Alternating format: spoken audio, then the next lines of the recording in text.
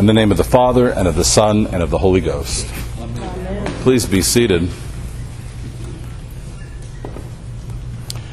In the summer of 1878, yellow fever came to the city of New Orleans. And in several weeks' time, it made its way up the Mississippi, hitting each city that it came to until it arrived in Memphis. Memphis at that time was a small township of about 40,000 people and considered, part of the western United States.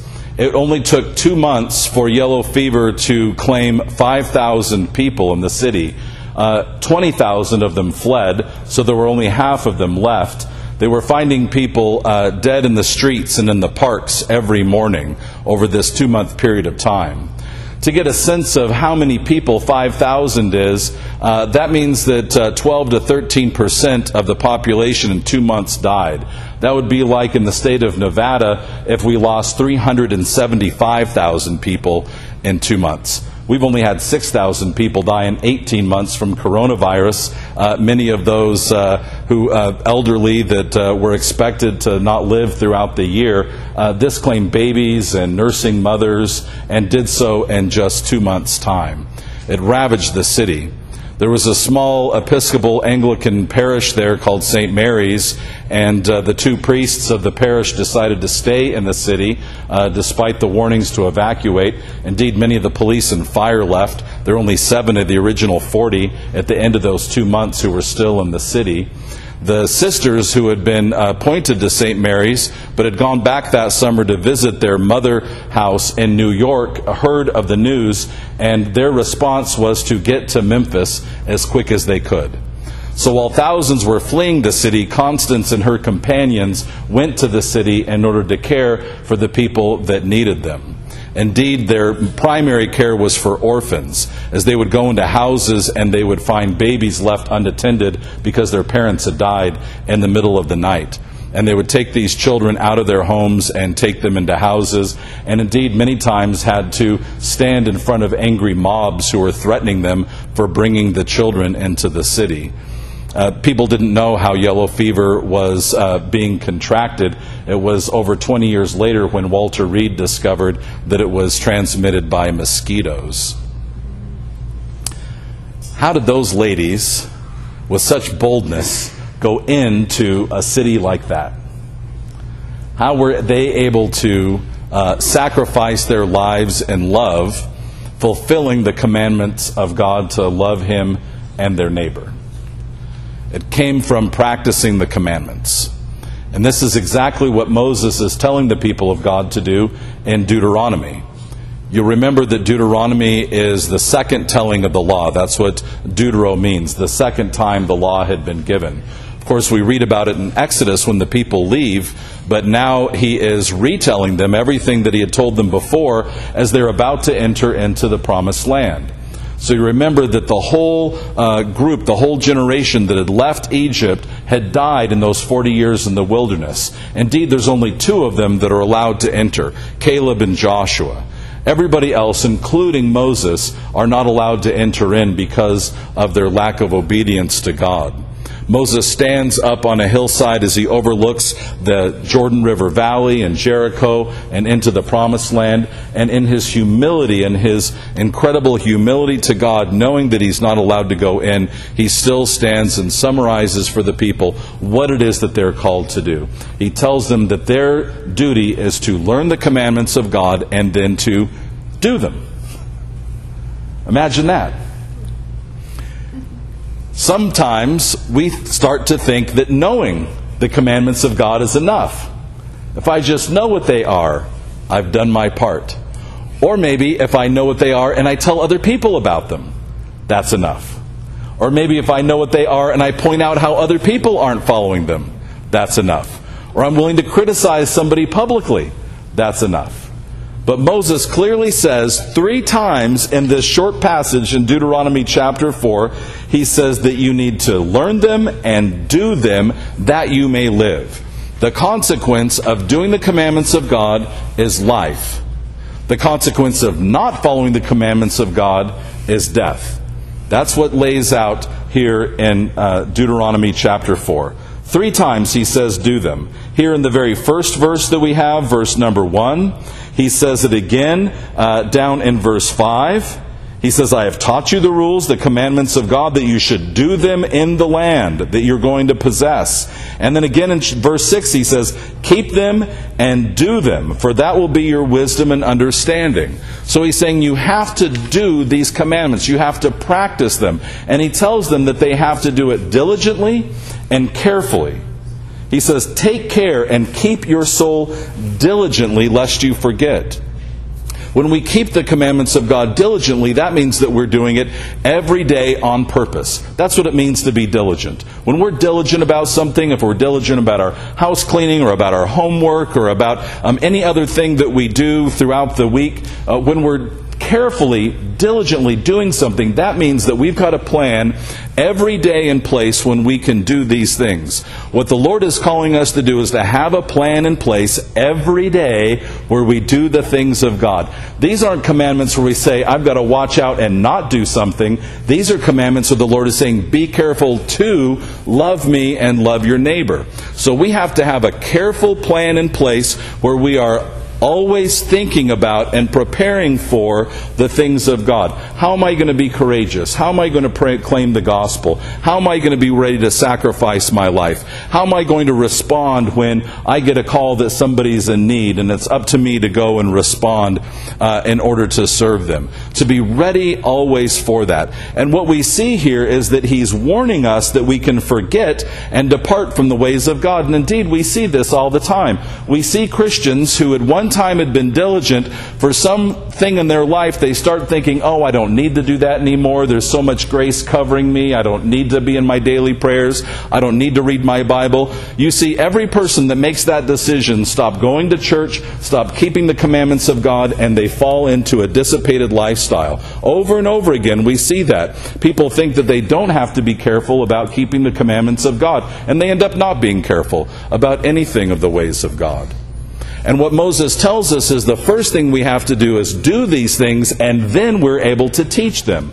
See, he's understanding what it means to teach. And sometimes we start to think that we can teach something without doing it. And that's really not teaching at all. We've all had, I hope, the experience of being taught something well. When we're taught to do something well, we're taught in the manner of discipleship. When we disciple somebody, it looks a little bit like learning a trade. When an apprentice comes into a trade, he watches the master do his work. And then as he's invited to watch the master, he's invited to participate. He might hand a tool, or he might hold a flashlight, or he might be carrying provisions. And then slowly the master starts allowing the apprentice to do some of the work. And then the master watches the apprentice do the work that he is doing. And finally, then the master stands back as the apprentice does it, and he's able to evaluate the work that the apprentice is doing. This is how we're taught to keep the commandments of God. We're invited to do them and invite other people to watch us do the things of God. We're supposed to be saying, I'm going to pray, I'm going to read my Bible, I'm going to go to church, I'm going to look for the opportunities that I have to sacrifice, to proclaim the gospel of the Lord, to see those that are in need, to love my neighbor fully. Watch me do these things. And then as I do them, I'm going to invite you to come and participate with me. This is how we teach the things of God. And of course, this is another way that we have not been careful in the church, and we have allowed the teaching of the Lord and the teaching of the gospel become very sloppy and slovenly, and we haven't shown people how to be Christians in the church. Because we first have to do the things of God. And the confusion that can come in doing this and living the commandments of God is that we can start thinking that, again, that it's looking like what we're supposed to be doing, that it's looking separate that matters. And that's what's happened to the Pharisees of the time of Christ. This is 1,500 years now after Deuteronomy that we read here in Mark's Gospel, chapter 7. It's been 1,500 years since they've entered into the Promised Land, and a lot of things have happened to the nation of Israel, but the condition that we see them in now is that they're thinking that the way that they look to others is what counts. Again, the same kind of trap that we fall into. That it's just if we look like we're doing what we're supposed to be doing, not if we're actually doing it. They'd gotten into the trap of looking like they were keeping the commandments of God. And one of the ways that looking like they were keeping it was this hand-washing ritual that they had gotten into that was so important to them because it was an outward sign of nothing. It wasn't an outward sign of an inward grace. It was simply an outward sign that I'm participating in this Jewish ritual. And I don't know about you, but I read these hand-washing rituals that they had at the time of Christ, and I think, amateurs. They didn't know anything about ritual washing, right? We have gone so far beyond what they do. Right? You read, they wash when they come home from the marketplace. We wash 3 times. Right? We wash our hands when we get home, and then we make sure that we wash the food, and then we make sure we wash it and we put it in the fridge, and then we wash it when we get back out. Right? We might wash 3 or 4 times. Right? And we talk about it with each other, right? The careful ways in which I'm washing, the careful ways in which I'm protecting myself, the careful ways in which I'm keeping clean, right? And we virtue signal to each other. Look at the clean way that I'm keeping. Look at the clean things that I'm doing, right? As if these are the ways that God is calling us to be servants of Him. And so they become so confused about this cleanliness, so confused about these rituals that they were signaling to others and there was nothing behind it. They did the same thing when it comes to giving things to the Lord and their employment of wealth and how it was that they were supposed to use the good things that God had given them. You see this tradition of Korban. What they would do is they would give money to the temple, and then any money that they had given to the temple, they weren't allowed to use for anything else. It was a way of promising money to the temple and thinking that that would keep them from their duties to care for their family. And of course, we all know that anyone that doesn't care for their family first is worse than an unbeliever. So they had undercut the commandments of God in order to look like they were doing what they were supposed to do. And God's desire that we see from Deuteronomy to Mark's Gospel is that He would live with us in a kind of a radical, indwelling, intimate way. So that the way that we keep the commandments of God are not an outward showing, but they come from an inner place of a desire to live and to do the things of God. So we are now in chapter 7. You'll remember, though, that we were in chapter 6, where we read about the feeding of the 5,000 and Jesus crossing over the Sea of Galilee and explaining what it meant that He had fed them and that He wanted to feed them with His body and blood. And then we spent 4 weeks going to John's Gospel and this discourse on the bread of life, right? We've spent 4 weeks talking about and really going into what this means that we are eating His flesh and drinking His blood. Talk about unclean.